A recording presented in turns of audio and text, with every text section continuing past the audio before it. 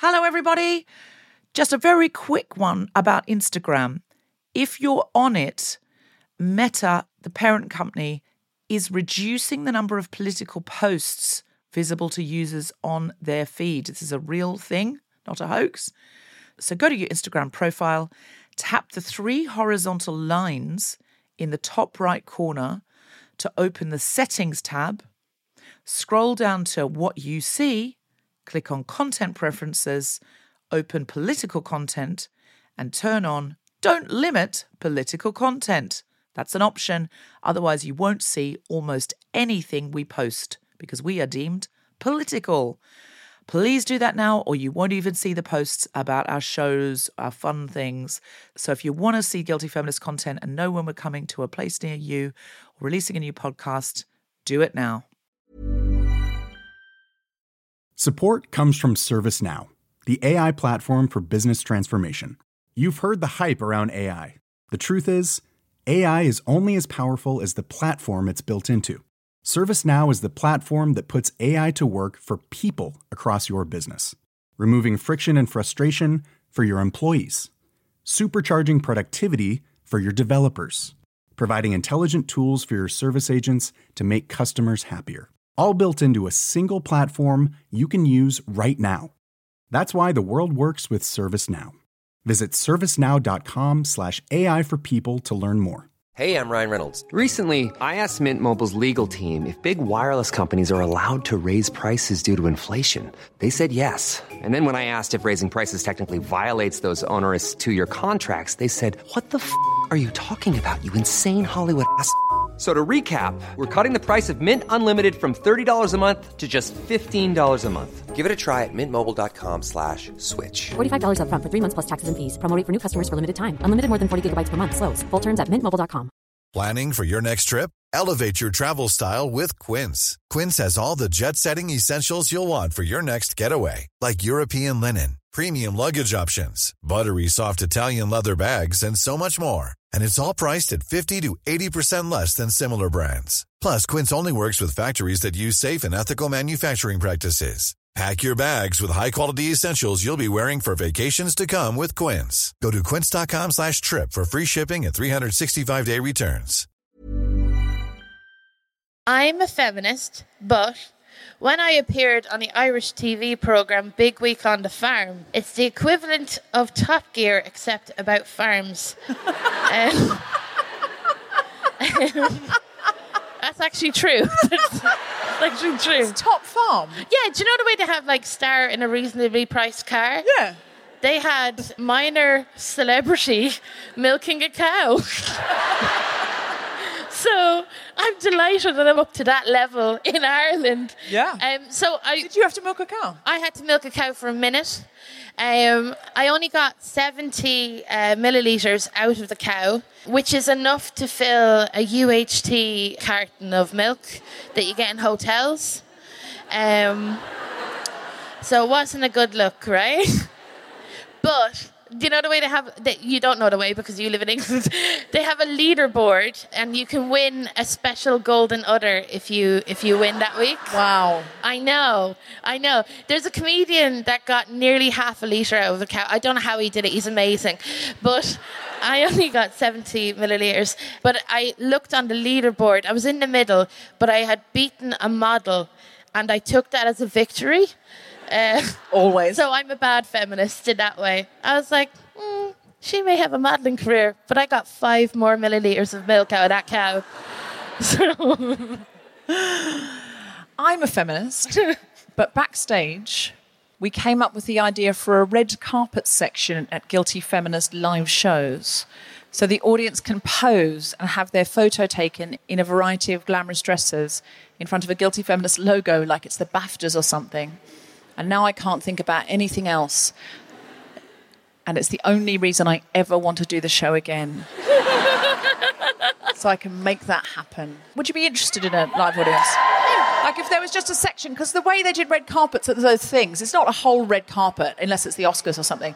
It's just a patch of red carpet, like a carpet sample. Like if you went to Carpetright and you went, oh, I need to see it in my front room, and then they give you a bit about as big as this table, and you have to take turns to stand on it. And there's logos in the background and then people take your picture. Ooh. Yeah. So I thought we could do that here. We could just have that at the front and it would like inspire us all to dress up. You do one. I'll do one. Okay. I'm a feminist, but while on Big Week on the farm, when I only managed to milk 70 millilitres, the farmer said the cow must have had dry teats. But the real reason that I did badly was because I was very aware of what milking a cow looked like, and I wanted to stay demure.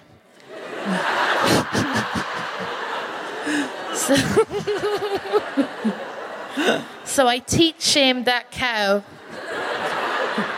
for my dignity. I'm a feminist, but my first guilty feminist red carpet dress will be a full-length ball gown in suffragette colours with the faces of John Stewart, John Oliver and Justin Trudeau embroidered onto the skirt and a low-cut top encrusted with rhinestones in the shape of John Hamm's profile. Oh, man. Over my breasts. Okay. I'm a feminist, but I wrote some observational material about farts and tried to push it past my boyfriend because he's a writer too. He then asked me, how did I come up with this observational material on farts? And I said, I don't know.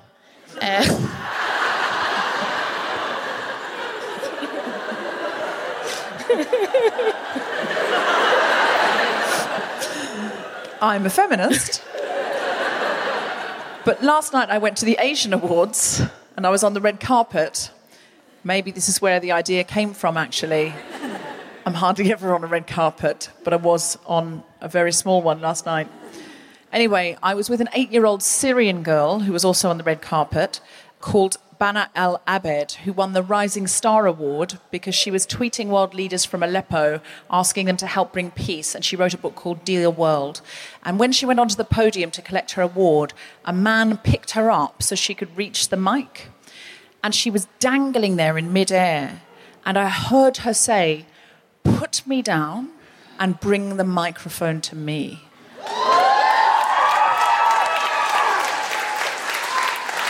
And he put her down and he bent the mic down. It was a bendy mic. And she gave the best speech I've ever heard. And I thought, I might as well give up feminism because I will never be as powerful and self-assured as that 8-year-old girl. That's amazing, Yeah, she blew everyone away. She got a standing ovation when she came out onto the stage and everyone just stood while they listened to her speech and it was incredible. At the end, she said something in Arabic and left. And I said to Steve, what did she say? And he said, "We are the children of Syria and we want peace." And I was like, oh my God, like it broke my heart. But she was so lovely in the bar afterwards. She was just like chatting away and... I mean, she was like... I mean, she wasn't hanging in the bar with a gin and tonic and a cigarette. I've missold that.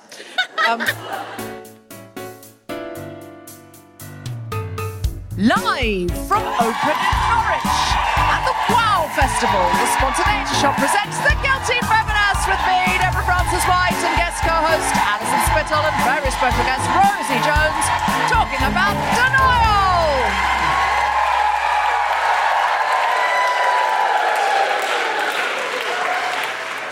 This is The Guilty Feminist, the podcast in which we explore our noble goals as 21st century feminists and the hypocrisies and insecurities which undermine them. So today we're talking about denial. Yes. Not just a feminist river in Egypt.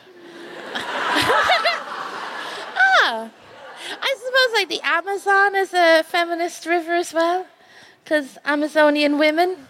Oh, yeah, that's true. I thought you meant the parcel service is the very big feminist organisation that is Amazon. No, I thought that was the guilty... I was thinking, why? I mean, you can't... Listen, you can order any feminist book you want. That's true. And it'll be with you by the following morning.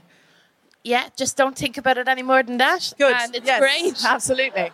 Absolutely. So we're talking about denial. Do you feel as a feminist and as a woman there are things that you are in denial about or have been in denial about? Oh, of course. My whole opening up of being a feminist, you know, you get in denial about your privilege and you deny that for a little while and then you get pissed off that someone's called you out on it and then you learn and you become a better person.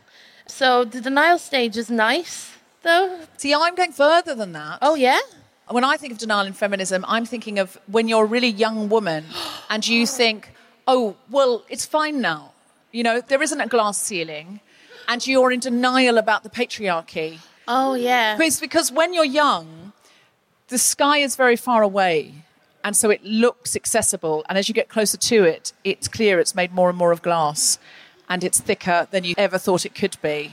Do you see what I mean? When you get close to the glass ceiling, that's the only time you can see it's a ceiling. Yeah, because you're just bracing yourself for impact, aren't you? Yeah, it's more philosophical than I meant it to be. I like it, yeah. But yeah, I think we're in denial about a lot of things I think we compartmentalise a lot. Oh, like any films that I liked as a child, I've now rewatched and gone like, Mr. Rochester is not a nice man.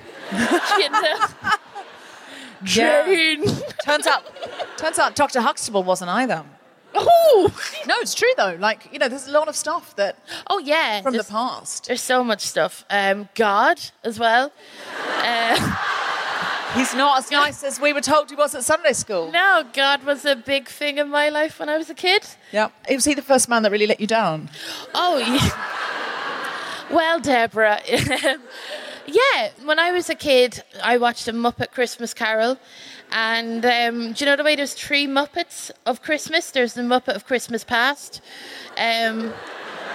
She looks like a poached egg, do you know? Then you got the Muppet of Christmas Present, who's just a fat, jolly, bearded man. You go, ho, ho, ho. And then the Muppet of Christmas Future was just this big hood, right, that would get Michael Caine by the hand and go, come here, Michael, look at this grave. And it would be his name on the grave, and he'd say nothing. And it was very scary, and that's who I believed God was. So I would pray to him every night. Really? Yeah. What, to the Muppet of Christmas Future? Yeah. What? Yeah. You sort of thought that's what God looked like? I was like, that's my God. Yeah. Wow. Yeah. And, like, you know... It's hard to know why Catholicism wasn't for you in the end. Yeah, I know. Because the prayers, they weren't, like, nice prayers. They were like, spare my family, God. Spare my family. It was like negotiating with a terrorist or something like God. It wasn't like bring me a pony. Oh, no. It was don't strike me down with leprosy. Yeah. Well, because my dad was a very devout atheist, and he would tell me all the time that Catholicism was not the correct religion. And my religion teacher was telling me he was going to go to hell. So I would always think of scenarios where me and Mum and Dad would die in an accident or something. And instead of... Me and Mum would go to Catholic heaven, of course. And then Daddy would be in this atheist twilight zone. And I'd go visit him every 2 weeks. You know, like a divorced dad. Oh, I thought you had to go to purgatory for custody. Yeah, like every other weekend. Like a drive-through McDonald's in purgatory. Oh. And he'd buy me a Happy Meal and go, has your mum moved on with anybody? And I'd be like, leave it, Dad. Let me eat my chicken nuggets in peace. So you've been in denial for a long time. Long time, baby. Yeah. Long time.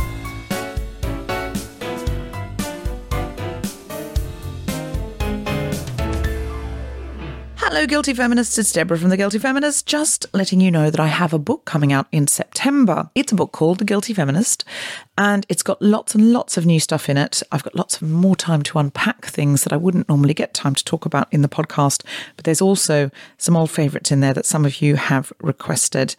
Now, you can come to an event and you will get a book in your event ticket price, and then I will sign it for you because I will be at the event. It'll be like a Q&A and a discussion, and I'll do a reading from the book, and I will come and meet and greet everybody.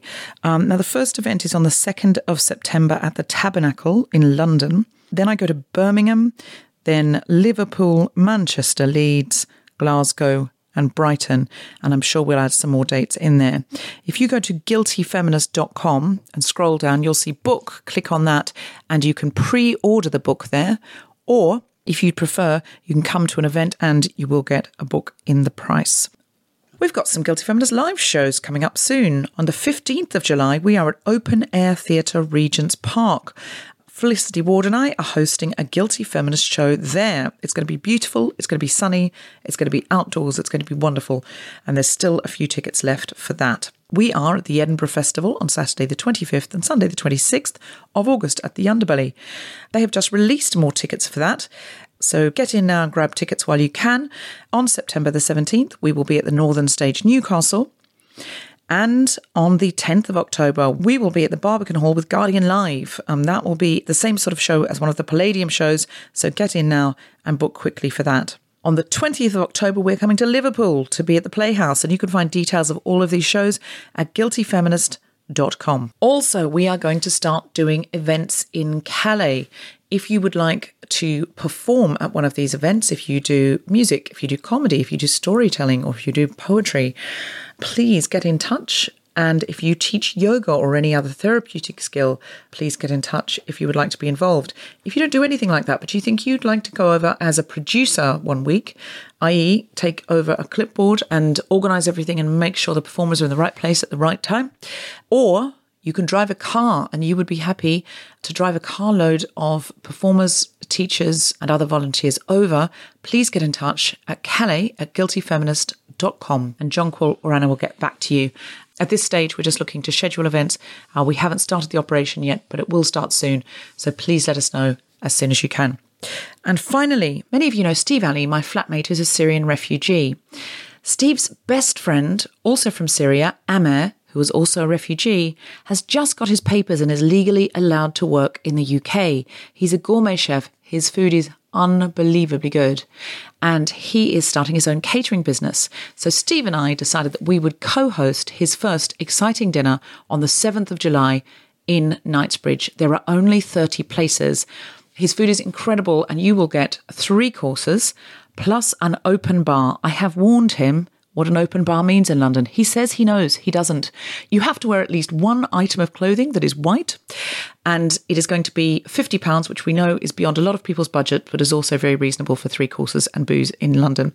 It's 7th of July, 7 p.m. Steve and I will be doing a small performance at the beginning and having dinner with you. There are only 30 places, so please get in now if you would like one. It's amercuisine.com, A-M-E-R, cuisine.com. Come and support Syrian refugees, but also have the night of your life. Back to the show.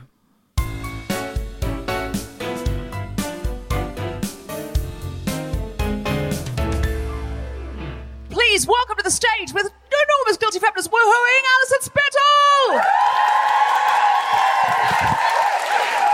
Hey. So, denial.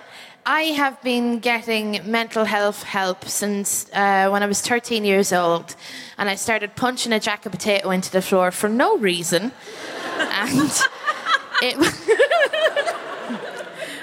it was decided that I'd have to get some psychiatric help. Right? I saw this as a way to get off double German, so I was quite happy. And when I was a teenager, I'd often put my mental health helpers into different categories. I'm very bad at remembering what their job title is. So I just put them into 2 camps. And one camp is the silent, quiet judgment camp. I like those ones. You tell them something, they go, and write something into their notebooks. I always like to imagine that they just went, Alison Spittle is brilliant, there's nothing wrong with her at all. The other ones I didn't like so much, they were the talky back ones. I didn't like them because I would tell them a story and then they would go, so tell me, who does that remind you of? And then I would have to go through every family member until I guessed the right one. It was a really bad game of charades, so it was. The mad thing is, when I left secondary school, I no longer got free mental health help. So I was like, I'm cured, I'm fine. Because I couldn't afford to pay. And it was all perfectly fine up until my mid-20s. It was actually, I got a TV show in Ireland, and I got a tweet. It was like a bit of an abusive tweet, and I stayed up eating the whole box of cereal, and I went, Jesus, I think I'll have to go get some help again and get a thicker skin before the TV show actually comes out. So I went shopping for a psychiatrist, and I found one, and she was grand, But I remember I first went into her and she said to me, Alison, before we start, I want to talk to you about your clothes that you wear. And I was like, what? They're class. And she goes, no, I just want to talk to you because you wear a lot of colourful clothes and headdresses, and I'm just wondering if you're hiding something there. And I thought, no, I'm not hiding anything. In fact, I'm making quite a big show of myself. And the reason is because I watch nature documentaries, and, you know, you see these Amazonian bugs that are brightly coloured, and they're basically brightly coloured to tell predators, do not touch me, I'm poisonous. And that's what I'm doing with people. Do not test me, I am mentally unstable. And it is... you know, it is great for public transport. I recommend it fully. It's wonderful. But the mad thing is, I had a few sessions with her and it was going great. And it's like I was trying to get myself, you know the way people get beach body ready for holidays? I was trying to get myself mentally stable for a television series, right? And it was fine. But you know when you do these things where you try and change your life a bit, like by the 4th week, you're like, nah, I'll let it slide a little. And I slept in one day. I called her and I said, look, I'm very sick. I can't come in. And she said, that's perfectly fine. Come in next week. So I went in next week and she said, Alison, we need to talk about last week. You still owe me money for the session that you missed last week. Now, if I knew that I had to pay her, I wouldn't have pretended to be sick in the first place, right? And she said, is that okay? And I said, no, it's perfectly fine. So I paid her the money. And then I started talking, like my whole session was taken up with me talking about how people have financially affected me over in the past, and how that psychologically affected me. And so, to be honest with you, I got really tick over it because I'm one of these people that just passive aggression is my go-to thing, and I just stew in my emotions. And I gave her a text and I said to her later on that afternoon, thank you very much for your time, but I feel that our sessions have kind of run its course. And she gave me a text back that said, Alison, can I call you? And you know when you see those types of texts, you're like, feck no, and you walk away from the phone. But I got a call off a private number later that day, and I'm just like an investigator. I love to know what's going on. So I answered the private number, and I was like, hello? And it was the lady, it was my counsellor. And she goes, Alison, I just want to talk to you about today. Like, I feel that we're making great progress. And I just want to know, is this about the money? Because you do know that I had to rent a room. And also, if you cancel that week, that's income gone from me that week. And you do understand why the money was owed. And I did understand at that point why the money was owed. But do you know when you're just that far into it, you're just like, feck it, I'm staying in. So I said to her, no, it's not about the money at all. Didn't even think about it, to be honest with you. It's just you've been so good at your job that I'm actually cured now. So that's it. Thanks so much, guys.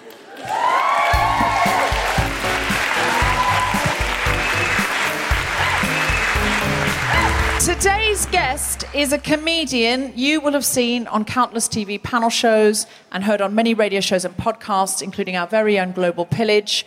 Please welcome to the stage and to the stand-up mic, the wonderful Rosie Jones!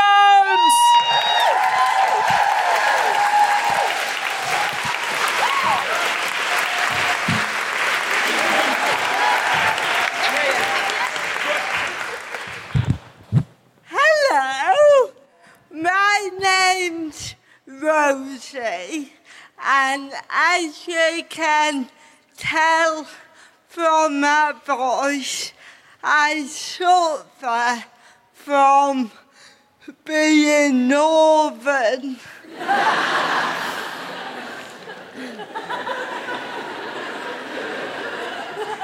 It's so hard.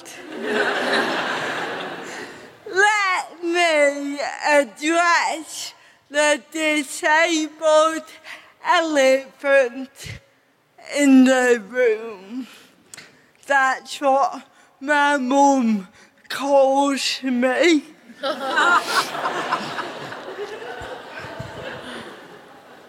I have a disability called cerebral palsy. And I guess the worst thing about having cerebral palsy is how long it takes me to say cerebral.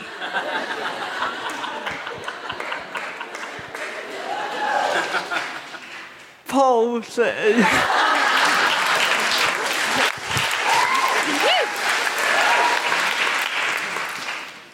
Blind. Deaf. Why did they get one syllable?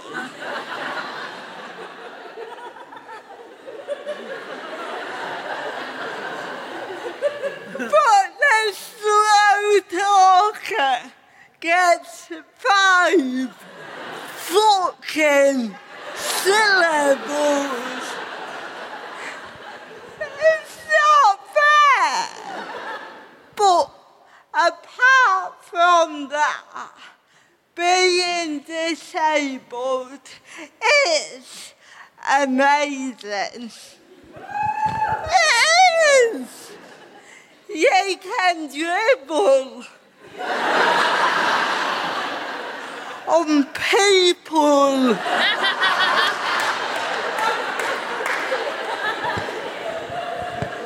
Oh, I can't help it.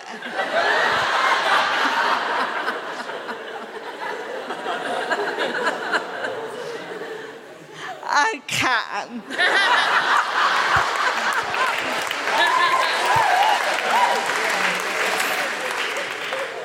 I do find that a lot of people are awkward around me, and I really feel like it's my job to make it more awkward.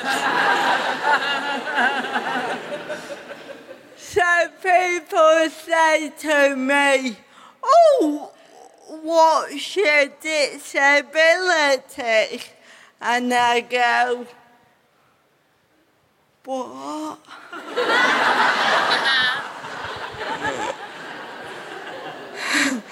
So then they got to ask again. "Oh, hiya, Rosie.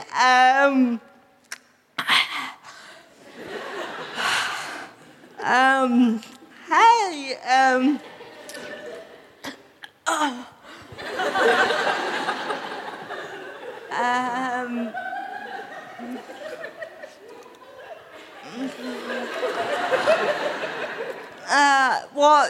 what's your disability?" And I go, "I'm not disabled."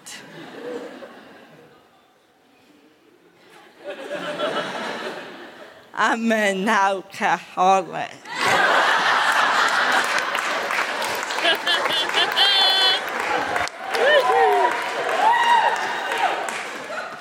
Which is half true. That's it.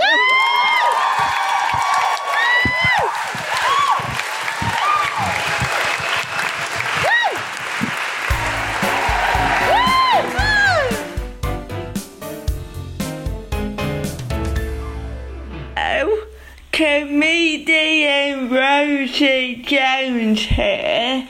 Now, the 5th of July marks the 70th anniversary of the NHS, and to celebrate it, National Theatre Wales created a month-long festival with all sorts of cultural events, including Laughter is the Best Medicine, a comedy night featuring yours truly on the 21st of July in Carmarthen. I wanted to be involved in this because the NHS has not only saved my life, but has also saved my brother and my mum. So without it, my dad would be very lonely. We all take the NHS for granted, so this is our chance to say thank you. Thank you, NHS, for always being there when we fall. And I fall quite a lot.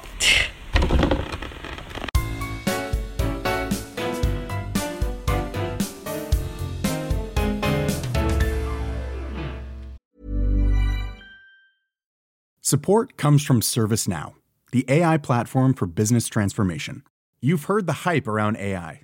The truth is, AI is only as powerful as the platform it's built into.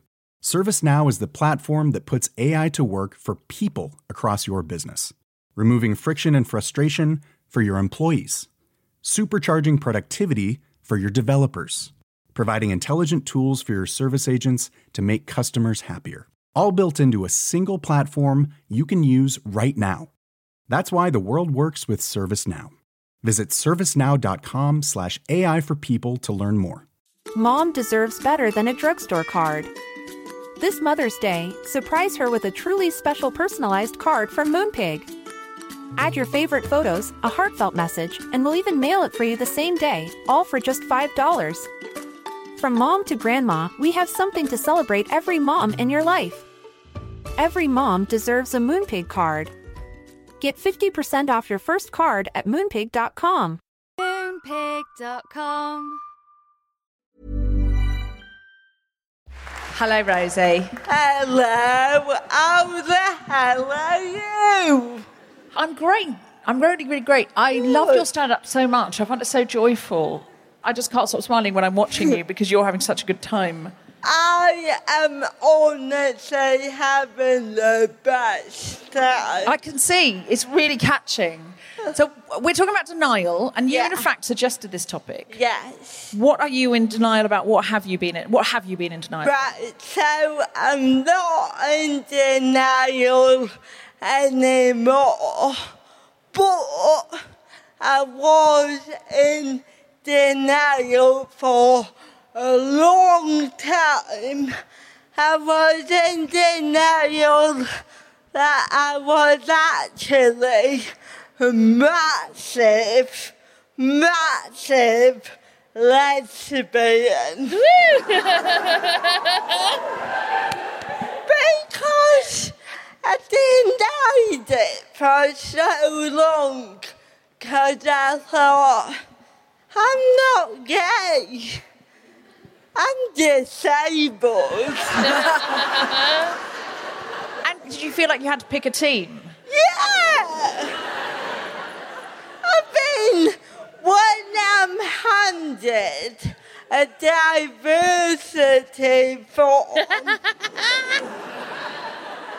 I'm all over the disabled section. But it takes me that long to fill that out. I didn't want to fill another bit out. No, I do understand that. And so for a while, did you suspect you were gay and then just thought, I don't want to deal with it? Yeah, so I think growing up I thought, I'm disabled Rosie. You know, that's my thing. And I remember Googling gay disabled women. and finding shit all. So then I honestly thought, oh, I'm wrong. So you thought, oh, I mustn't be because there aren't any. Yeah, because when I don't know anything, I Google it. Yeah, no, we all do. That's how we live now. We can't operate without it. And Google told me that I wasn't gay.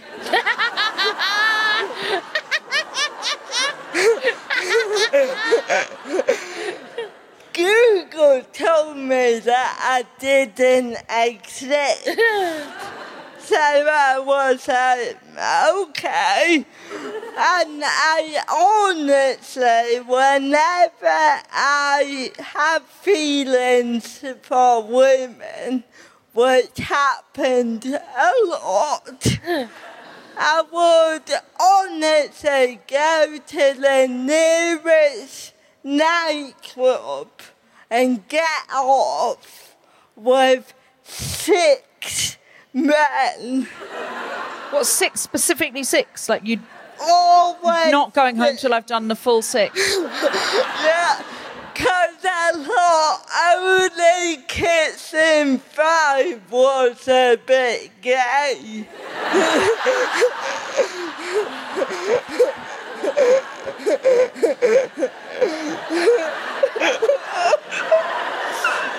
Were you in denial about your sexuality when you were a young Catholic girl, like teen? Did you kind of feel you had to suppress the feelings? You're straight as far as I know. Yeah. I don't want to impose straightness on you. No, you're fine. But like when you first had sexual feelings, because presumably it wasn't okay. Yeah, it wasn't. My mother had a VHS tape of the Peter MacDonald directed hard-hitting drama called The Magdalene Sisters, which for anyone that... I heard a few Irish people there. It's basically this drama about women in the 60s that were sexually active and then imprisoned and enslaved by the Catholic Church in Ireland. So, yeah, sexuality was a bit hard. I consider myself to be a frigid. Do you know what that is? Frigid? Frigid, yeah. My nickname in school was Saint Frigid. Patron saint of cock blocking. Because that was my favourite thing to do when I was in school, was to prevent lads from shifting my friends. Shifting is kissing, by the way. So that's what I would do. And were you yourself shifting 5 boys a night in a nightclub? Can I be honest? 6. Sorry. Okay. Sorry. My first shift, which is like kissing experience, happened with 4 lads. What? Yeah. The first time you ever kissed anyone, it was an orgy? Do you want me to tell? Okay. So what happened was I actually was watching The Magdalene Sisters on VHS tape with my friend and 4 lads. And my friend was very good at like shifting, and the lads were all mad to shift her. I hadn't had my first shift yet, and I was eating curry cheese chips at the time. And she paused the telly and she said to the lads, I know why you're here, and don't worry, it's going to happen. But Alison over here hasn't had her first shift yet. So she was like the Mother Teresa of shifts. She basically donated a shift. Oh yeah, she told the lads, if you want to shift me, you're going to have to shift through Alison first. In Australia, we called it pashing. I love that. And if you kiss somebody who hadn't shaved and you got, that little prickle, that was called pash rash. Oh, that's good. Oh, no. True. That's right. It's such a good word. So you've got an Edinburgh show coming up, and is this about your experience of coming out as a lesbian to yourself and to your parents? And yeah, but also it's about how I reckon if I was able-bodied, I'd still be a big gay. really big.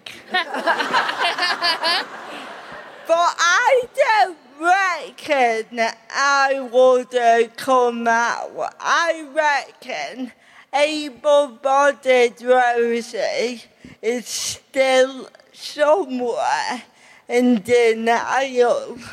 Why do you think you wouldn't come out if you were not gay? Because no, hold on. If you were not disabled. No. I know why you wouldn't come out if you weren't gay.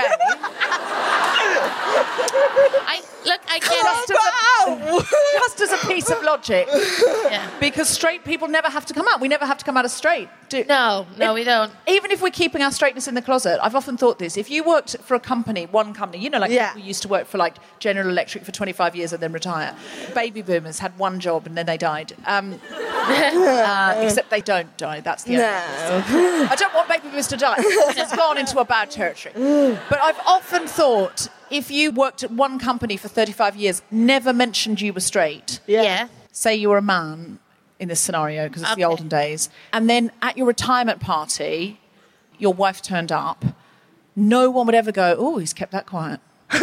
All these years he was straight. You just would never, they would just like assume, well, it must be a wife or something and we just haven't met her. Yeah. To be honest, lads, like I've checked out 5 minutes in this conversation because I was just thinking of like sliding doors and trying to work out the altering lives. And then you're talking about a man in General Electric. I'm like, where is this film going?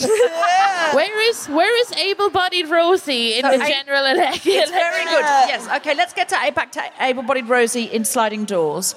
So why wouldn't you come out if you were not disabled? Because I think able-bodied Rosie is a slag. She is. Because deep down, I'm a big slag. So why wouldn't you come out? So I reckon, like me going out and getting up for 6 guys, she would have tried to shag the gay out of her. And I think she wouldn't accept being different, whereas I was a bit like, bugger it. If I'm already different, I might as well be a little more different. It's true. And I think being disabled has made me know who I am and know what I want in life. And actually it's shown me to just live my truest self and fall in love with who I want to fall in love with in a way that I think as an able-bodied person I would want to fit in more. Yeah, I do know what you mean. Like once you're weird and different, you just think, oh. Well, I'm not weird.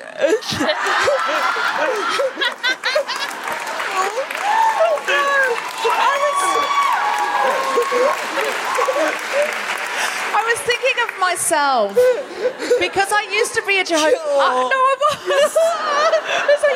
Jehovah's Witness, and you're always the weird one as a Jehovah's Witness. And you know, you'd be at work and you couldn't really socialise with anyone, you couldn't talk to anyone.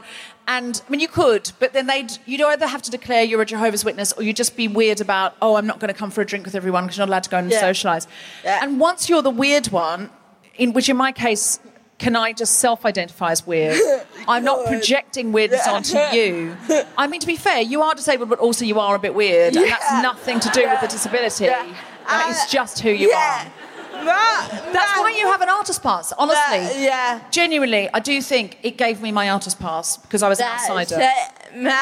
A lot of people say to me, when I meet you, I think you're a bit funny, bit weird, and then they get to know me and realise I'm normal, and then they get to know me a bit more, and then they realise, yeah, I am weird. Do you feel that, Alison? Have you felt like an outsider and sort of just kind of doubled down at any point? Oh, yeah. People used to make fun of my clothes. Especially my poor granddad, he was like Joan Rivers. He'd be going to me, oh, you're dressed like a hippie. So then I would buy blue tights and wear them the next time I saw him and just double down on being a bit weirder. Also, I love doing comedy and stuff. And since I moved to a bigger city, which I moved to Dublin, I feel like I've been more accepted and stuff. Yeah. And like, you find your own tribe. Yeah. And you just have a nice time there. That's why I was in denial, because I was projecting so many stereotypes on myself. I honestly thought I'm not gay because I got long hair. Oh. I'm not gay, I wear dresses. And I'm attracted to women in dresses. You know, I had this warped sense of who I had to be. At what point did you accept yourself?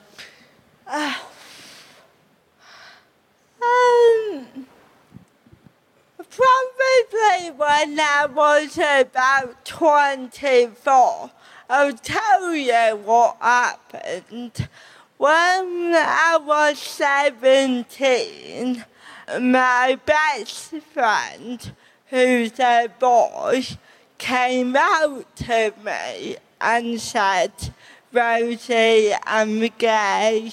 And I went, oh, amazing, great. And then he said, you're gay too. He came out for himself and for you.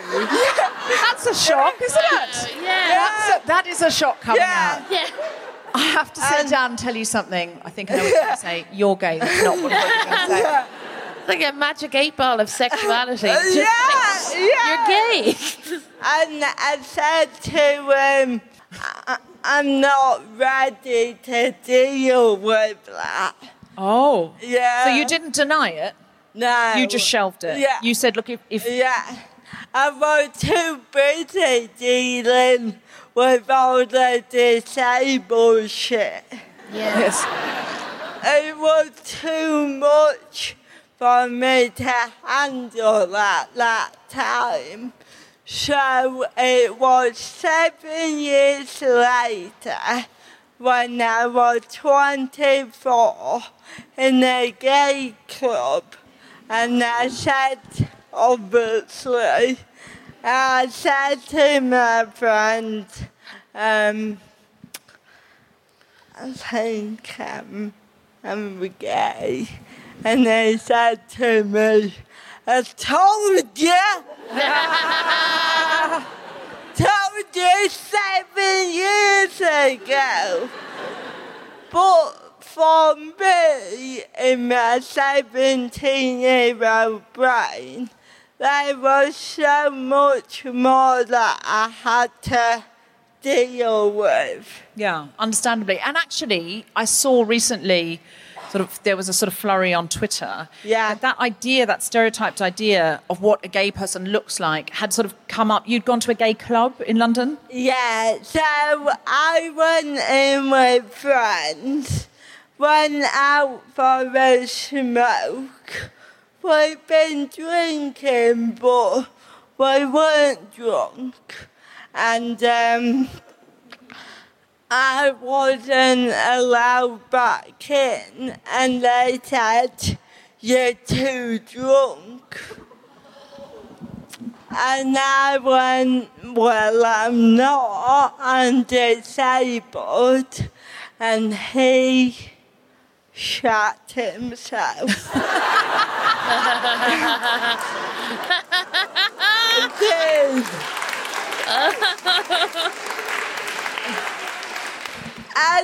And he was literally pointing at me and went, no, not you, not you. And I went, who? And he went, it's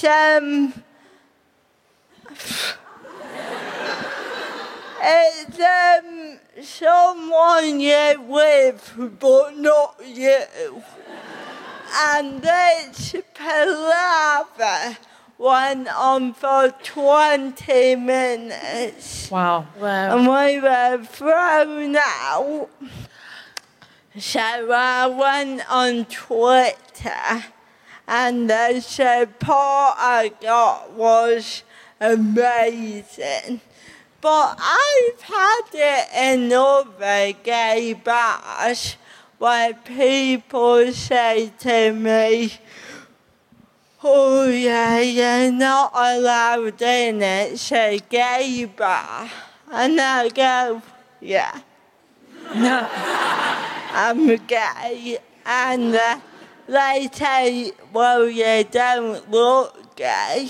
They're meant to be at a gay bar, knowing that gay doesn't look like anything, that you could fall into an expression of gender or sexual orientation that one might predict or anticipate is gay, but you don't know that someone's gay by the way they look, or that they're straight by the way they look. It's a bit like, what do you want me to do?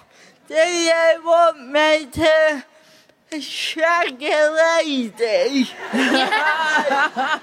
in the queue? Because I will.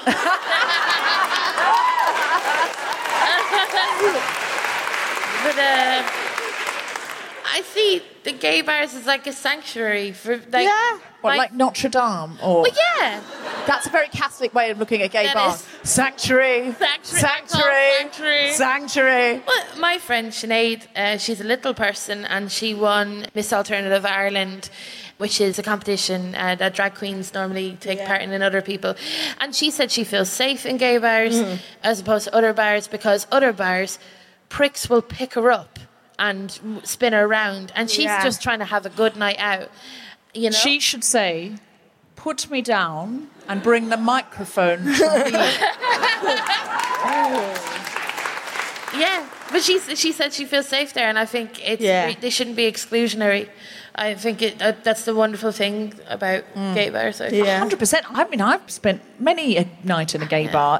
Have you ever been told I don't look gay enough? Did you get some free drink? Do I look gay enough? I'd be delighted to look gay enough. Yeah. Did you get any free drink off that bar for the publicity? No, but I did judge their naked dancing competition. Invited back a celebrity judge. Somehow I knew Rosie Jones would turn that story around.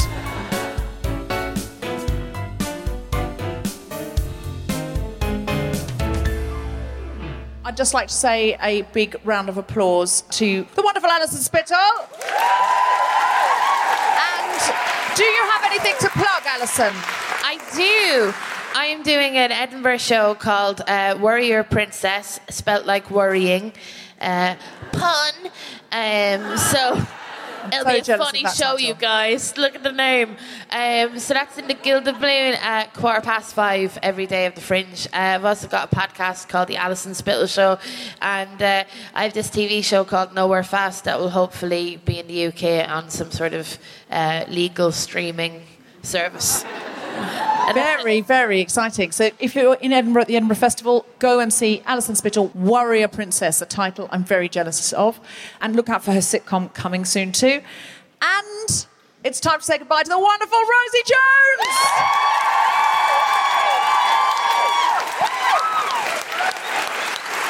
So much love for Rosie Jones. So much love for Rosie Jones. Rosie, have you got anything to plug?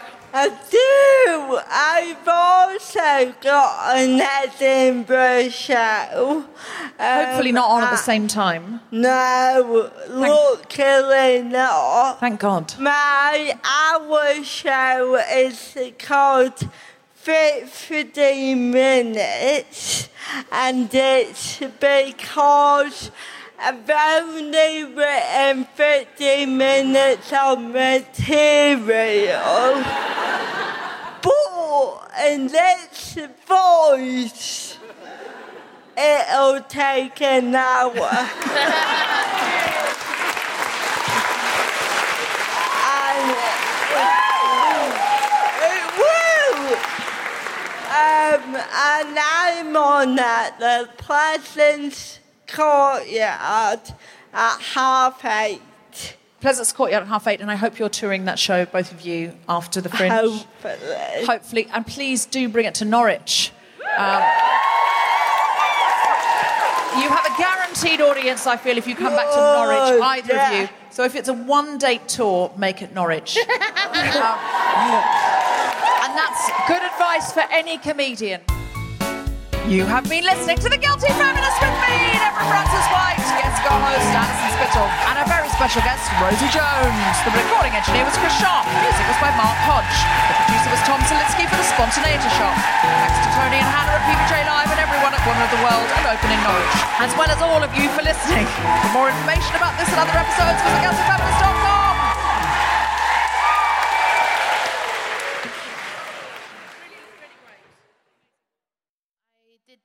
TV show in Ireland called Big Week on the Farm. That does sound like an Irish television show. Yeah. Big week on the farm, so it is. It is. Yeah. So it is. To be sure. I didn't go as far as to say to be sure. Well, you see, Big Week on the Farm, so it is to be sure, is the extra show. Where a panel of comedians look back at Big Week on the Farm and discuss it. Hello there. You've heard a lot about Brexit on this podcast and the possible impact it will have on women and vulnerable people. Now, one of my very favourite straight white men, Guilty Feminist producer and my husband, Tom Salinsky, has co-written and directed a very funny satirical play about it. It's called Brexit and it stars Timothy Bentinck, who you might know from The Archers, with Mike McShane, Hal Cruttenden, Pippa Evans and Joe Caulfield. Incredible comedy names and Edinburgh stars. I've seen a preview and it really is wonderful stuff, funny, biting, and the cast is fantastic. You can get tickets now for the Edinburgh Fringe run in August by going to brexitplay.co.uk. And if you use the code GuiltFemPod, you can get £2 off your ticket. If you won't be in Edinburgh in August, but you are in London, you can get tickets now for the 2 London previews on the 27th and 28th of July. Once again, go to brexitplay.co.uk for tickets.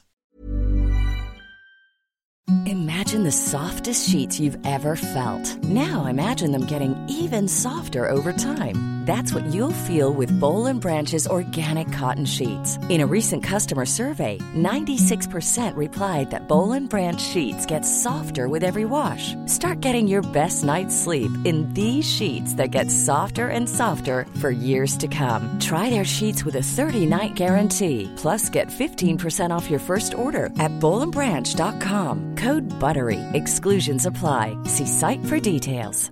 Planning for your next trip? Elevate your travel style with Quince. Quince has all the jet-setting essentials you'll want for your next getaway, like European linen, premium luggage options, buttery soft Italian leather bags, and so much more. And is all priced at 50 to 80% less than similar brands. Plus, Quince only works with factories that use safe and ethical manufacturing practices. Pack your bags with high-quality essentials you'll be wearing for vacations to come with Quince. Go to quince.com/pack for free shipping and 365-day returns. Support comes from ServiceNow, the AI platform for business transformation. You've heard the hype around AI. The truth is, AI is only as powerful as the platform it's built into.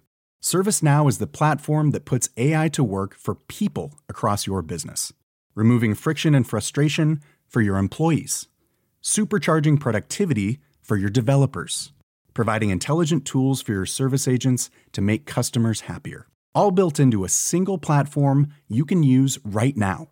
That's why the world works with ServiceNow. Visit servicenow.com/AI for people to learn more.